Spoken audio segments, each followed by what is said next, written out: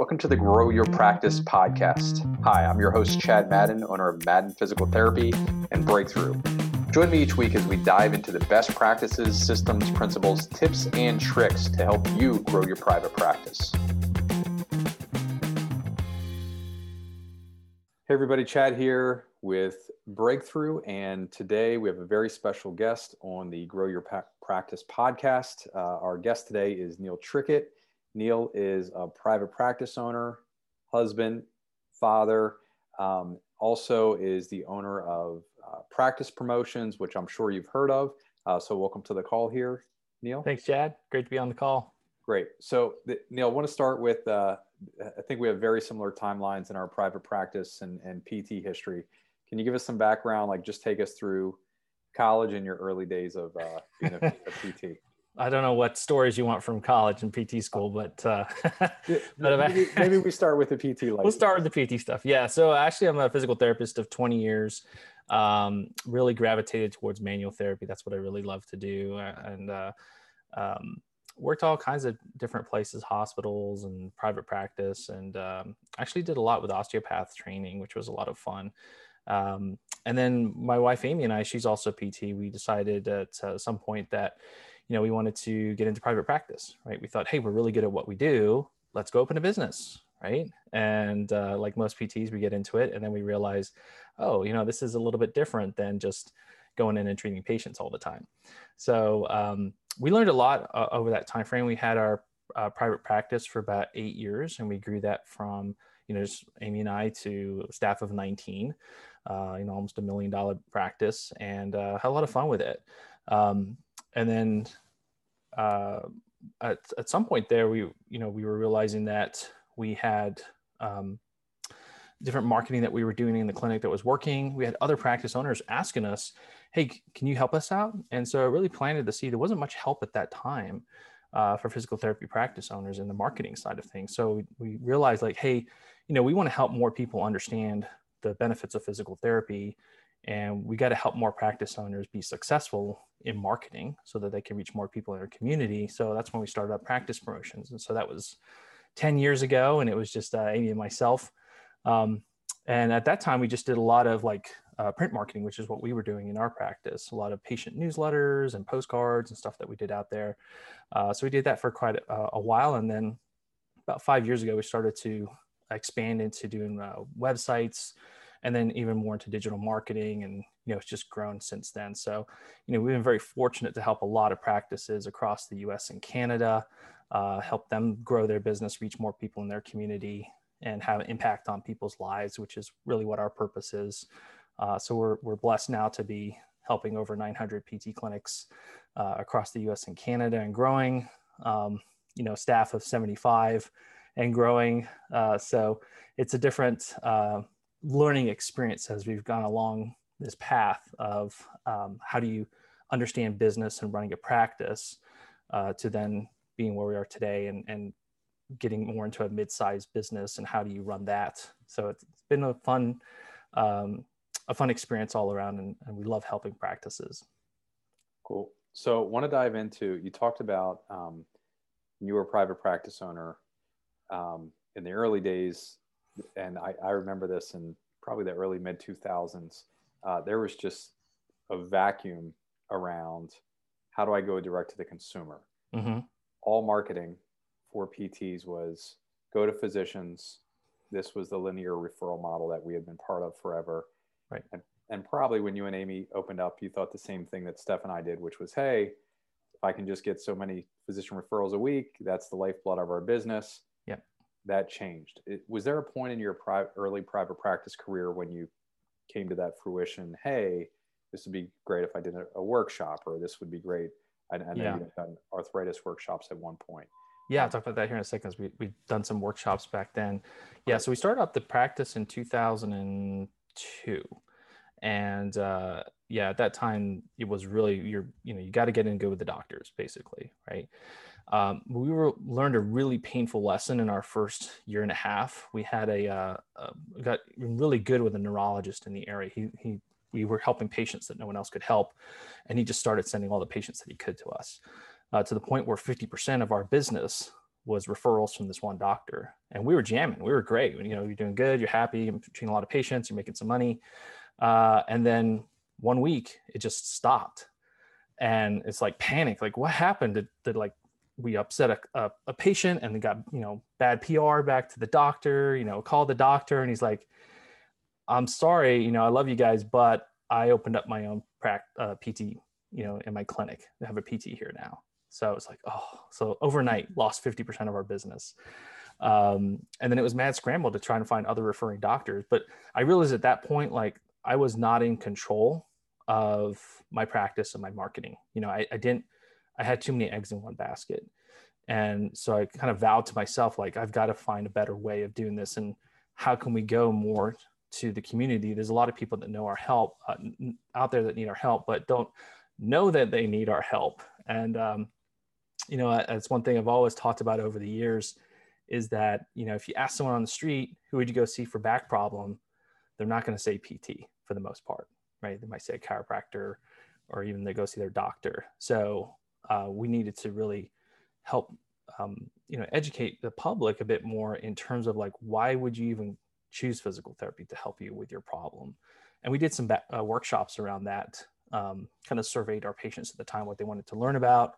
We did back pain workshops, we did arthritis workshops, and those were very successful at getting people in the door. Any other efforts that you had early that you played around with? Because I think we've shared quite a few failures of early direct consumer marketing. We did crazy stuff. We did like door hangers on apartment buildings. We did, keychain magnets, all kinds of stuff. And again, it's like, we didn't know what we were doing back then. Learned a lot throughout the years, but tried, postcards out to the general public. We didn't have, again, the right methodology, so they didn't work that well.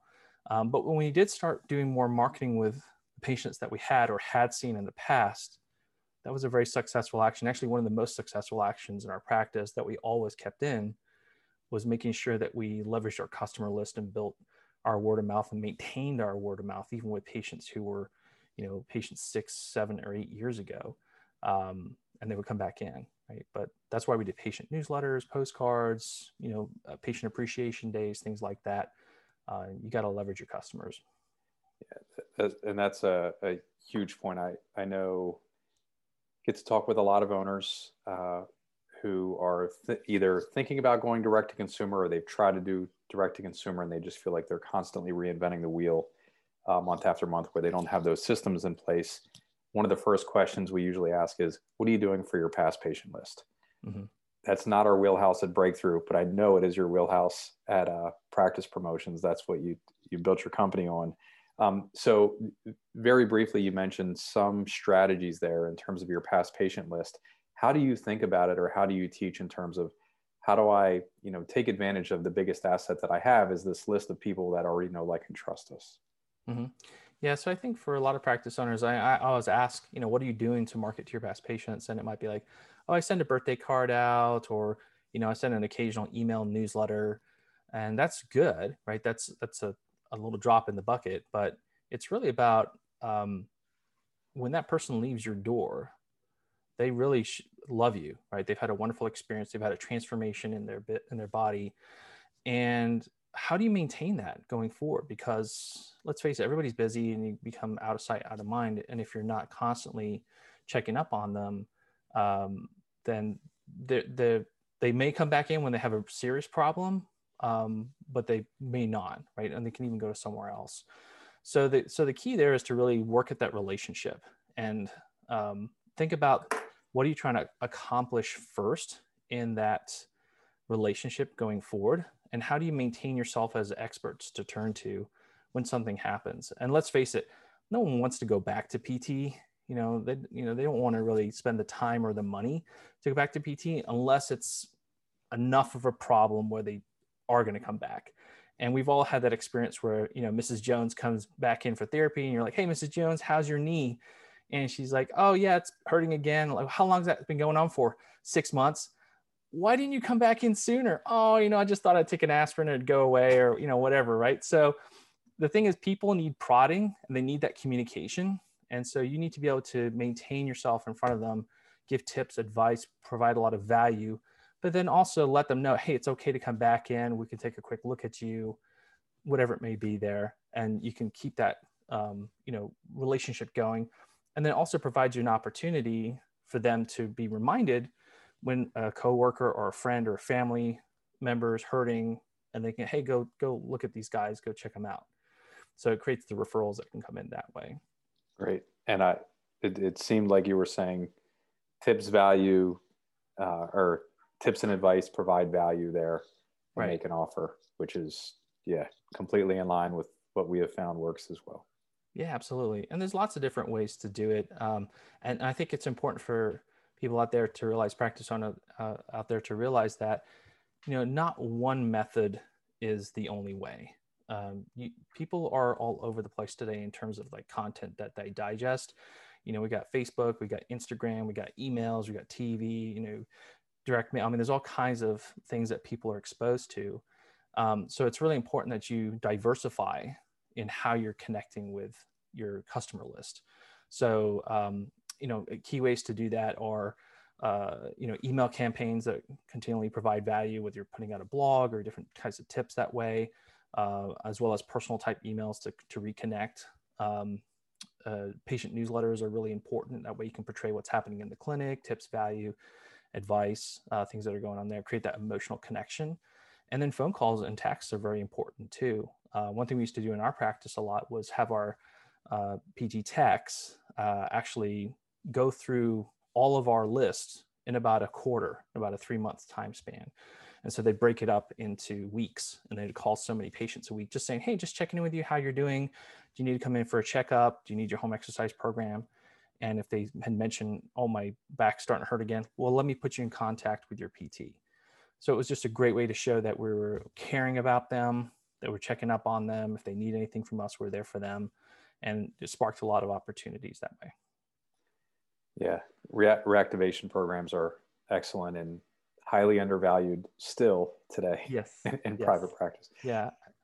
I think as practice owners, we're so hell bent on trying to get the new patient in the door and we're just kind of have this comfort knowing that we had a great experience with these patients, and they'll come back if they need us. But the reality is that it's much more valuable to be spending the time and effort with your customer list if you've been in practice for at least a couple of years, than just purely focusing on that brand new patient coming in the door. Yeah, completely agree there, Neil. We started doing studies as well with our clinics. So we have 6 clinics now, and based on how long they've been open and how large the patient list grows, the percentage of new patients coming in or percentage of plans of care that we see become overwhelmingly our past patient list if we're doing a good job there. Mm-hmm. So I know in our main office, that number in 2019 was 67% of the plans that came through were off of our past patient list. You probably are know how big that list is because we work with you for the newsletter or the email list, but I think it's around 12 or 15,000 people just for that one office. Yeah. And that's I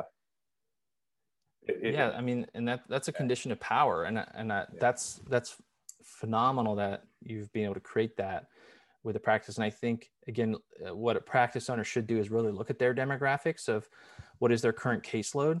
And you really should be well over 50% of that caseload being past patients or referrals from past patients in the door, because that means you have a very healthy practice. And the majority of people that are coming in are your direct to consumer, right? You're not relying heavily on just a 1 or 2 physician referral source. Yeah.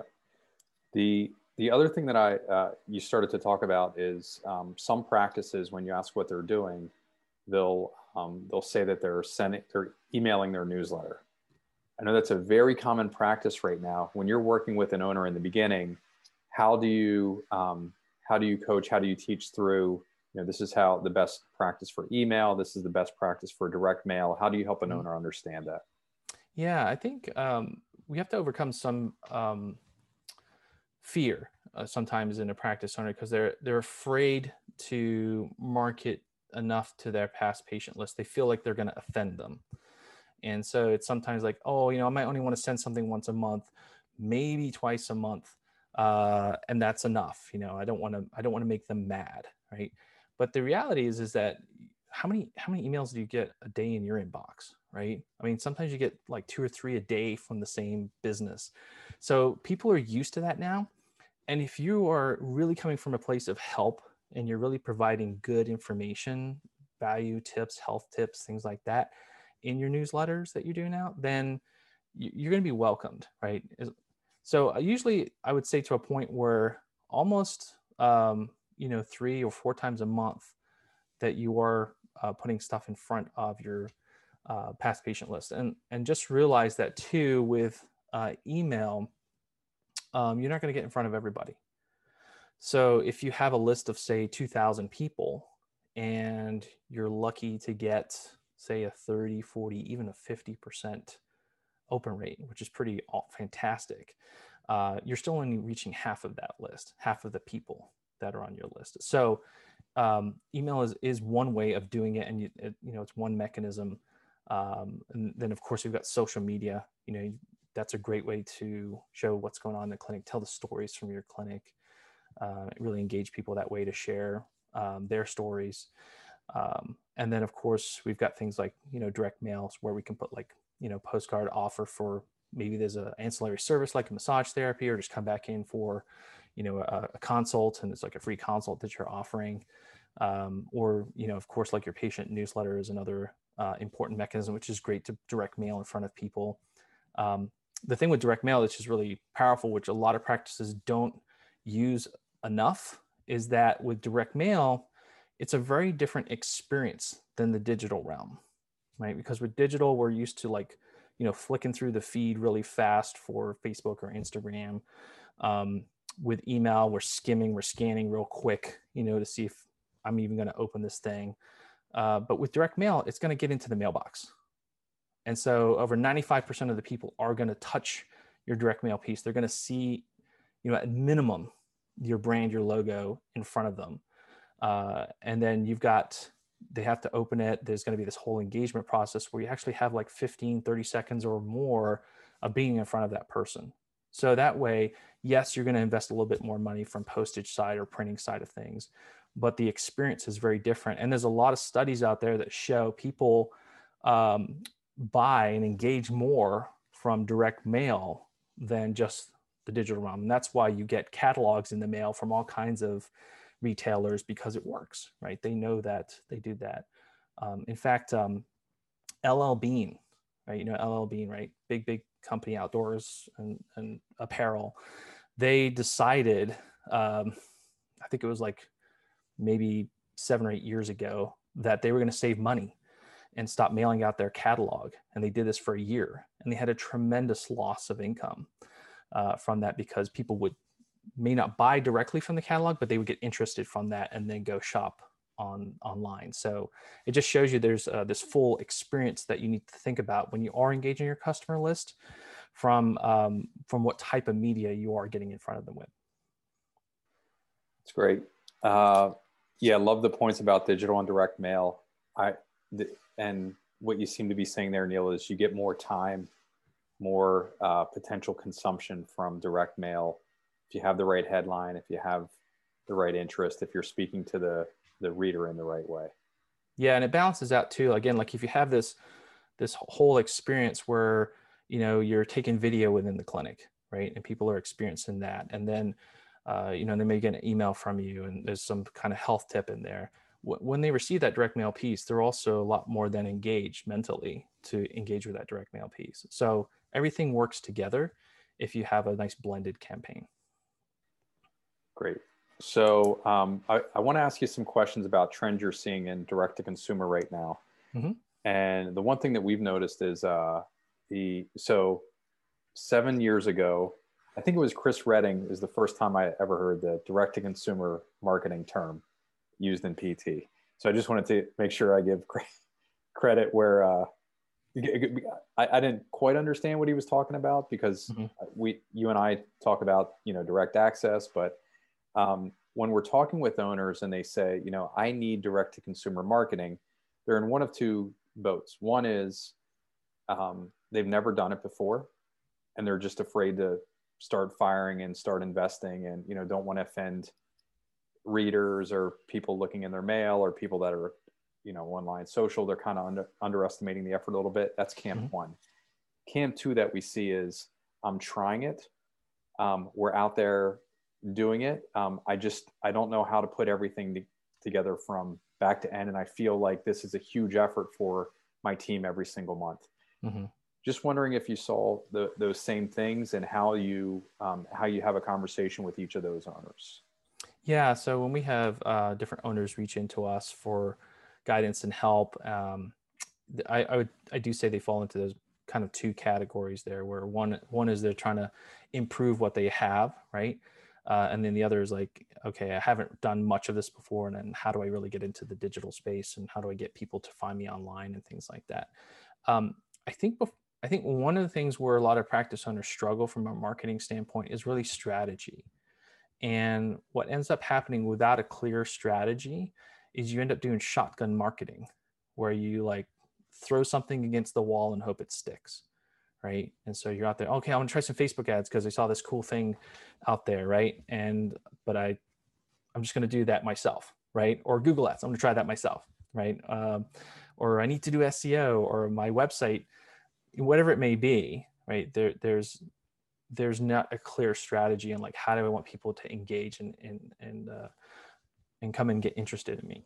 And then again, I think it's the other camp that I see from that is that as practice owners, we're very proud of our clinics, and we think that we have to outshine our competitor down the street, right? And why would someone choose us versus that other PT clinic down the street?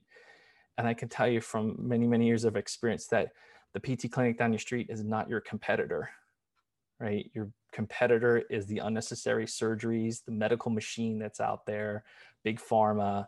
I always tell the story of, I was in an internal medicine doctor's office, two internal medicine doctor's office, and they were busy. And I said, hey, how many back pain patients do you see, in a week? And they just laughed. They said, in a week, how about a day? And they would see literally over 50 back pain patients in a week. And 2 of those they would refer to PT. The rest were for muscle relaxer or MRI or off to an orthopedic doctor. So there's a huge chunk of the population out there that needs your help. They just don't know where to go to find it. And so if you have a good strategy about how you can be discovered online first, really get in front of these people that are searching. And let's face it, most people are not searching for physical therapy or physical therapists. They're searching for like, how can I help my back pain? Or I sprained my knee, what do I do? Those are the kind of queries you would see on Google. So if you can start to rank your clinic for some of those types of searches, now you're getting in front of people who never even thought about PT before. And you have this opportunity to start to engage them. But that's only part of the puzzle, right? Because once they find you, let's face it, we're all skeptical in today's world. And we really look for, is this place trustworthy? Are they going to help me with my problem, or provide us a quick solution? And so they're looking for this way of making known like you're a professional, right? That you're the best in the best. And so that's where you need to build trust with them. That's where your online reviews come into play. That's where the presence of how your website looks and how your other information looks. Do you own more than one spot on page 1 of Google? The more spots you own on page 1 of Google, the more people think you have authority and will reach out to you. And one thing that we see as we do Google ads for clinics is that, we help them rank high for their top 10, and then also what's called the 3-pack, which is the local stuff. And then when they have the ad, now you've got at least three spots on page 1 of Google. There actually tends to be an increase in the amount of people clicking on the organic SEO, the top 10 from the ad shown up there, just because you have more relevance on page 1 of Google. So now you've built trust in them. But then as they come through, they're like more excited, they're going to engage with your website. But then you need to have the right mechanisms on your website that are going to get people to reach out, that, what they're going to do for that call to action.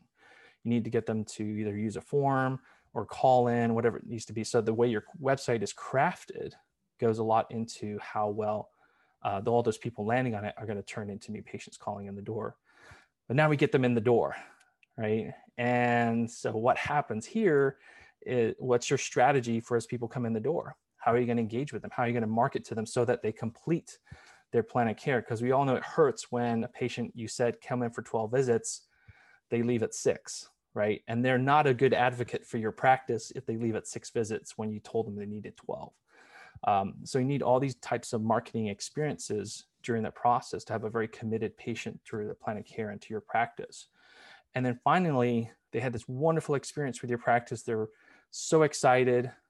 They leave, and now you have a raving fan, but what are you doing with that raving fan to maintain them a raving fan, right? So we kind of help guide clients as they come in through this strategy. We call it our ultimate PT marketing funnel strategy.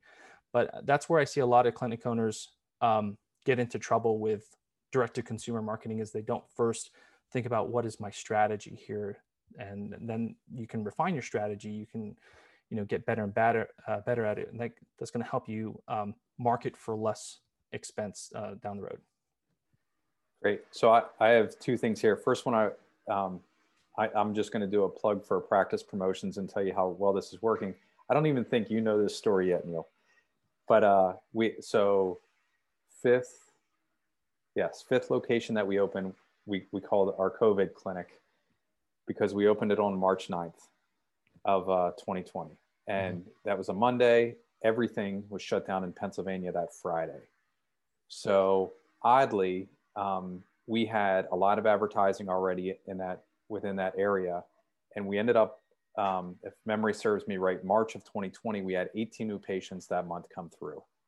So, and if you remember at that time, it was like things are shutting down, but Yeah. I think we can still stay open, or maybe not. And we were all just scrambling and figuring out. And if you recall, it was only this was going to be a 2-week experience. April, we had 1 new patient the entire month. The print ads that we were running, those 2 newspapers shut down completely. They went bankrupt. They never came back. Wow. And it was, our online presence in terms of Facebook and everything like that was out the window. We started working with your team on the website for that clinic in Shrewsbury. And I believe, just as you said now, we're on that first fold within the Google search 2 or 3 times, including the top ranking for most of the major questions around orthopedic, spine and orthopedic care. What should I do for back pain, or what's the most common back pain treatment, stuff like that, those terms. That clinic, they just hired their 4th full-time clinician. Wow. We're in 2,000 square feet. We're out of space. They're 200 visits a week in 2,000 square feet. That's not good math for us long term. They just had they had our 2nd most new patients at any of our 6 offices, and I think they just did 52 here in this past month of May. So what you're talking about works really, really well. Any insight that you have on that? I don't know if you know any of that story, or if you heard anything from your team about how well that's working there. I didn't hear that part of it, so that's really exciting to hear. I love stories like that, and that's what gives me a kick and makes me wake up in the mornings when I hear stories like that from practice owners. So, yeah. But it also comes from within, right? So if you have right structure and organization, team members, you're delivering awesome care, it makes the marketing go, right? But it's hard to market something when you may have some problems internally. So you're doing a lot of things right there, Chad. Well, and I'll give all credit to Matt, who's running that clinic right now. And they have gone through, they have picked up leaks like you're talking about. Like we ran some workshops that might have like 15 to 20 people in the workshop. Mm-hmm. And we only ended up with 3 plans of care. And we had to do some, presenter adjustments and some front desk adjustments as well. And just got it tighter and tighter. And now it's humming along pretty well. And we're picking the next spot to open up in that area. That's awesome. It's fun. So thanks for your help, Neil. You're welcome. Any other trends that you kind of talked about, like the 90%, 10%, mm-hmm. You got into, a small percentage of the public is actually solution aware. They know that their shoulder hurts, they know that their neck or their back hurt, but they're not necessarily aware of what they can do for treatment. And they're usually not thinking, at least more than half of the time, they're usually not thinking, hey, I need a physical therapist right now. Mm-hmm. It's going to be chiro. I want to see my doctor. I want to go to urgent care, see a massage therapist, something else.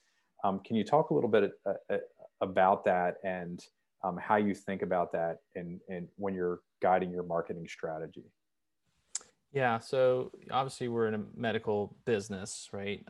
So sometimes it's a little hard to do certain things like retargeting for Google and things like that. But um, one of the things you want to have on your website is you definitely want to have a lot of deeper pages. And what you'll see sometimes is, well, quite often is that when a clinic puts together their website, they're going to list out a lot of their services, right? And they're gonna talk about, hey, we help, back pain and neck pain, but they might have it all on one page. What you ideally want to have is you want to have a breakdown for like your back pain page, neck pain page, and knee pain page, and so on. And then have specialty pages if you're doing like vestibular or women's health, things like that. Because on those pages, you can actually have a lot more deeper content that's all about that particular problem, and then bring in nuances of things like, hey, sciatica or radiculopathy, these kind of terms that might have smaller amounts of searches, but those people that are searching for that have that problem and they're going to look for a solution. So that is definitely a big plus, is to build out your website a lot deeper, because that's going to allow for people to come into those different pages. The other thing too is if you do have more than one location, you want to make sure that you have individual pages on your website for each location. That really helps a lot when it comes to local searches on Google. So people, that's actually, and if you tie that actually to the Google My Business for that particular location, they will go to that location page on your website, and you want to make sure there's enough info and details on that page, and then people will start to explore and experience on your website. And then again, the more sticking time you can get on your website, and the more you've had better online reviews and this whole online presence, you're going to have someone doing their research and more committed to then taking that next step, which is to call you or fill out a form on your website. Cool. So the along the direct to consumer and developing the strategy, the one thing that I hear owners say is, okay, just like you shared your story earlier, Neil, I had the neurologist, we lost 50% of our referrals.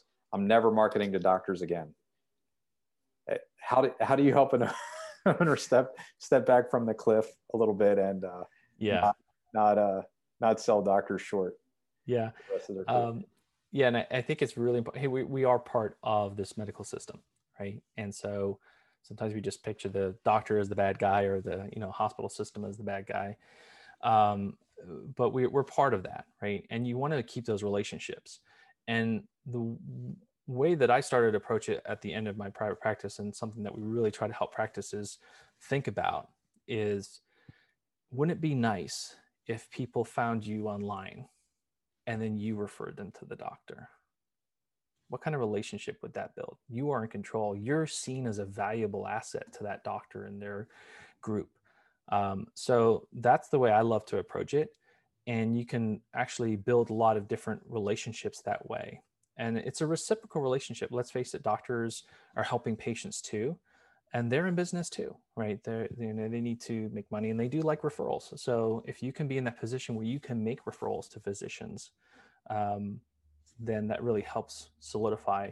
So we want to make sure that we keep our relationships building with our doctors. That's a very important part. But again, where I see most practice owners go is they've relied too heavy on that model, and they need to expand their ability to go and find all those people in their community that need their help. Cool. So I don't, have you and I ever talked about push-pull marketing? I think a little bit, yeah. Oh, we did? Yeah. Okay. So I've read about this more because for years we've talked about exactly, and you and I on summits and various events and webinars about exactly what you said. The real enemy is not each other as PTs. it's medications, injections, surgery that are unnecessary, or diagnostic imaging. And we're kind of at the bottom of the totem pole, PT, with regards to dollars spent in healthcare, especially when we compare that to outcomes, which are really high for the dollar. When we get into the 90-10, 10% of our community will readily utilize us, right? And that's very good with, I think that's the pull marketing, right? So that is a Google search. It's for people that are solution aware. And I liken this to Google is a West Coast company founded by Stanford grads, and it's very West Coast. East Coast is a little more abrasive, and typically at least, let's say, the Northeast is a slightly faster pace of life. And the marketing, at least in the economies here, the marketplace here is a little more aggressive. Facebook was founded by, I think Mark Zuckerberg was in New York and raised in New York or Connecticut, and then was at Harvard when he founded Facebook. So it's a little more of that push in your face. We'll frequently get questions, or I will anyhow. Hey, how can I be teaching marketing, but yet I'm a practice promotions client? How does that work? I try to roll that into the 90-10, but I was just wondering how you think about the push-pull marketing and how you think about it. I'm trying to get a picture of how you think about marketing in your mind with your practice, your private practice experience, and then also with, working with 900 plus owners. Yeah. So I think, again, it comes back to where can you've got some finite resources, right, in your practice. One is your time, especially your time. And with time comes investment and money. And so it's where do you put those resources to work to get the best return on that investment that you're going to put out there. One area that I see a lot of practice owners, they might be very busy in their practice. They might have, $1 million or $2 million practice. They have maybe a marketer in there, but they're still treating patients, right? And they haven't taken that transition yet into being a full business owner. So their time is limited, right? So when you're going to be doing these different things, you're going to be working where do I need to put my efforts to get the most, bang for my buck, basically. And so I think it's important to look at some of those low-hanging fruits there, which is like Google, right? Your website is a very easy place to start and making that more optimized. And I think, again, where can we do some simple things just to try to get ourselves ranking a little bit better on Google? That helps a lot. And then where can we start to work with our customers, right? A lot of times, again, comes back to that. Are we going to be putting enough effort and time into making sure we have a good strategy in communicating with our past customers to get them to come back in or send a friend or family? So that's where I want to see more practice owners spend their, efforts and time. And then also in terms of this kind of model of push-pull marketing, it's okay to use specialists. And I think that's always this hesitancy when you start off in business, that you try to do it all yourself. You want to get good at it. You want to know about it. And it's, you're like, oh, I have to spend money with, this group over here that's going to consult me, or this group over here that's going to provide this kind of service. And it can be a little daunting at first until you get used to it. And then you get to this point where it's okay. We actually want to leverage experts in the field to help us get the most out of this thing. And I think I'm definitely getting much better at that in my business acumen. And we leverage specialists all the time at practice promotions and all kinds of different aspects of business to give us clarity and direction. And, that's why there's, breakthrough out there to help a lot of practice owners know and leverage specialists for direct-to-consumer marketing and also the other aspects of business. So I really think this whole part for a practice owner is building their business experience so that they can understand marketing, but work with companies that can help on these different areas for them. Yeah, I agree with you. And the I did try to go down the route, and I'm sure you did as well. But now you have the team. But I, tried to build my own website, and then tried to do my own Google SEO at one point, and that was a nightmare. And quickly ran out of time.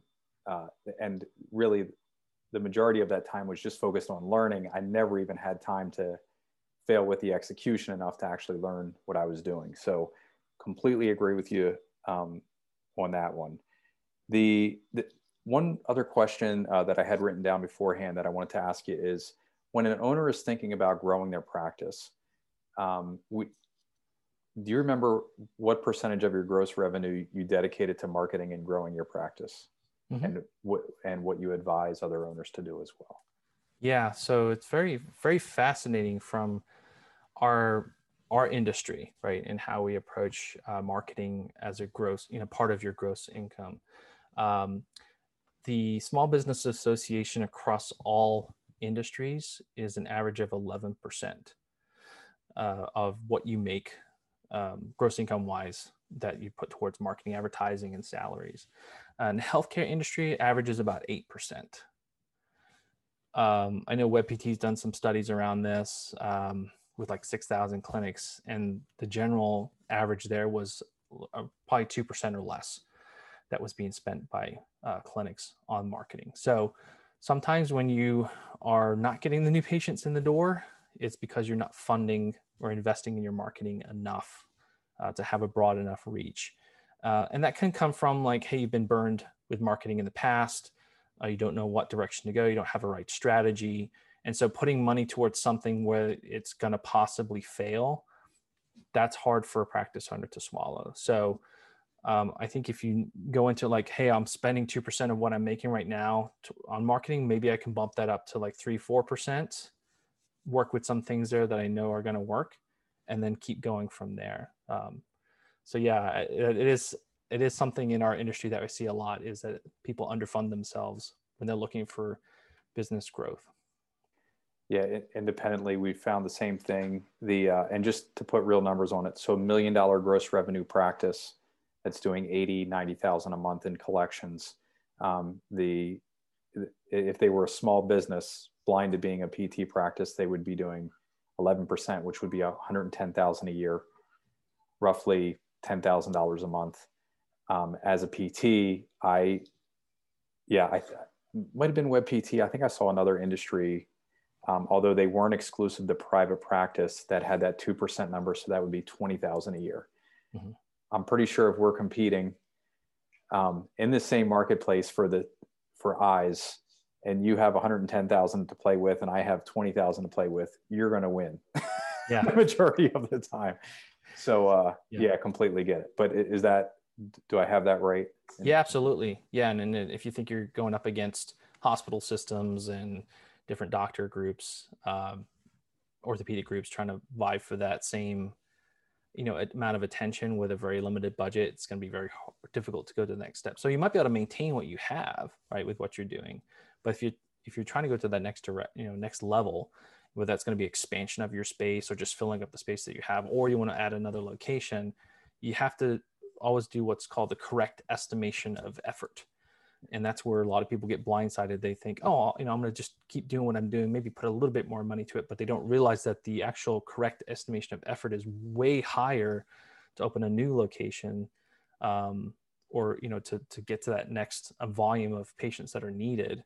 And so that's where people get into trouble. Like it kind of peters out or doesn't go the direction that they want it to go.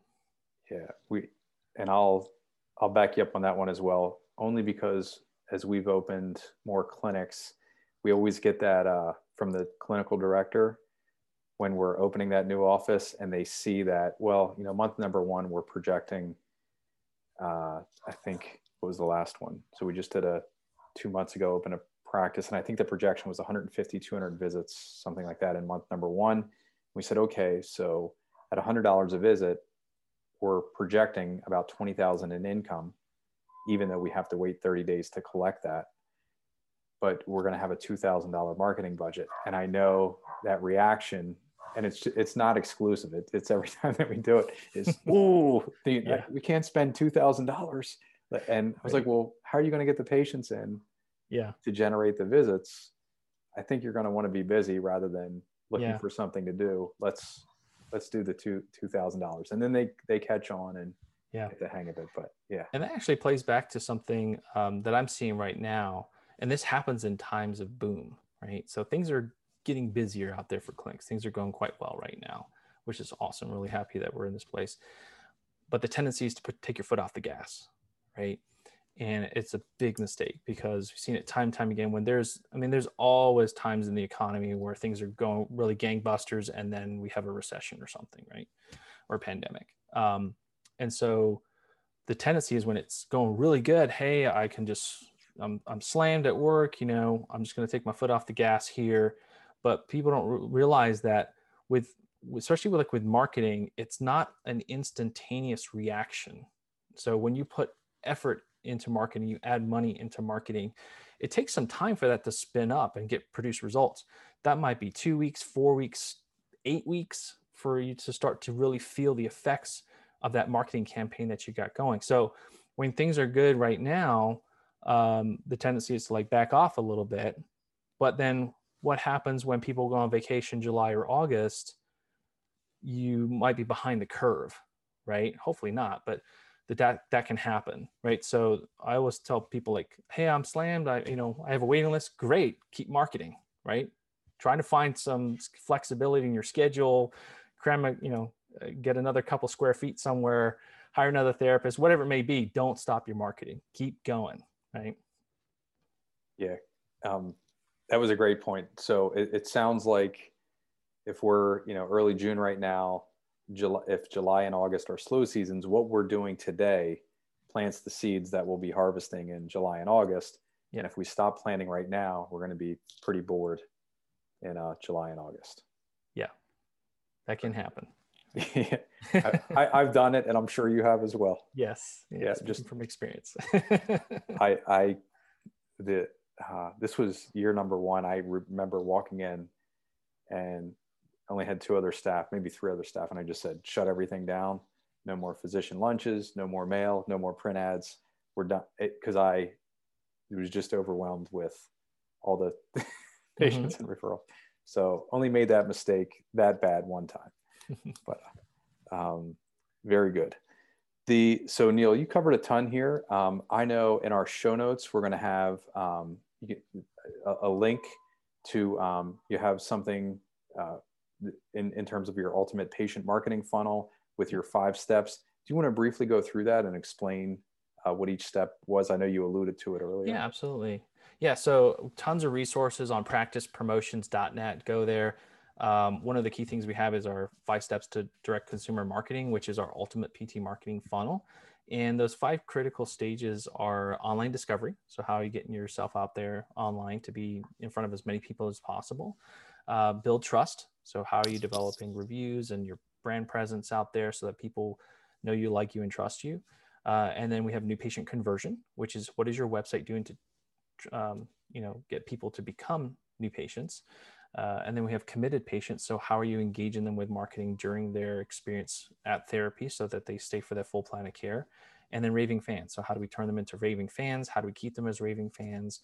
And how do we keep connected with them to build our marketing base, right? Our customer base. Awesome. Thank you. And again, for all the listeners here, or if you're viewing this, we'll have that link, the practicepromotions.net link that Neil just referenced. We'll have that in your show notes. I went through it myself. There's some great stuff in there. You should go through and check it out for sure. If you're either thinking about or you're already a direct to consumer marketing vet, you'll either person, either camp, you'll get something valuable out of it. Neil, this has been great. We covered, oh, by the way, what was your osteopathic training? Oh, so I went for a while to the Canadian College of Osteopathy. I never knew that. Up in Toronto. Yeah. So that was really cool. And it actually was really neat because it's French osteopaths that are teaching. So it's very different than a DO here in the United States. It's actually the original style of osteopathic training. So had a lot of fun with that. I really enjoyed it. Okay. There is one well-known gentleman, Greenspan, not Greenspan, is from Michigan, an osteopathic doctor that was teaching PTs in Michigan. I think he passed away here a few years ago, but and he wrote the text. Do you have any idea who I'm talking about? I don't.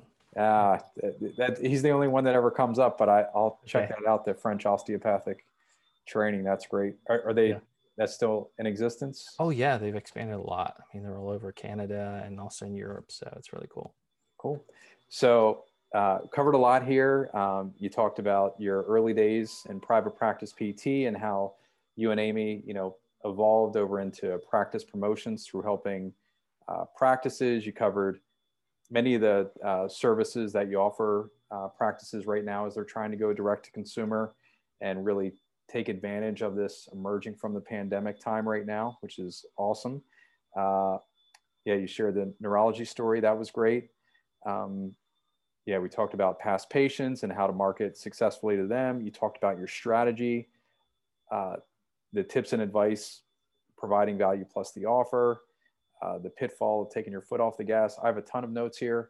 Neil, this was amazing. Any parting words for you for the owners that are listening right now in terms of trends that you see moving forward or anything that we should be looking for out for as an industry right now? Yeah. So now I think we have, we're in a point in history right here in our profession where we have more tools than ever before to reach out to the public.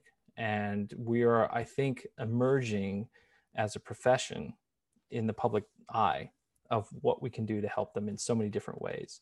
And so as a profession, I believe that if we can help come together, actually, this is where I said we're not competitors really, right? We're here to help each other. And if every PT was actually fully utilized the way it should be, everybody would be overflowing, right? So let's come together that way.